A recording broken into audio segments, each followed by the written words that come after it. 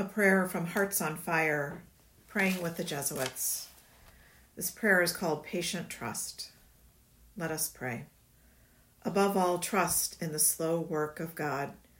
We are quite naturally impatient in everything to reach the end without delay.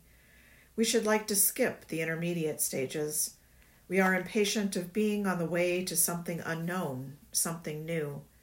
And yet it is the law of all progress that it is made by passing through some stages of instability, and that it may take a very long time.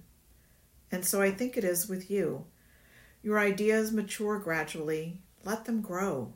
Let them shape themselves without undue haste.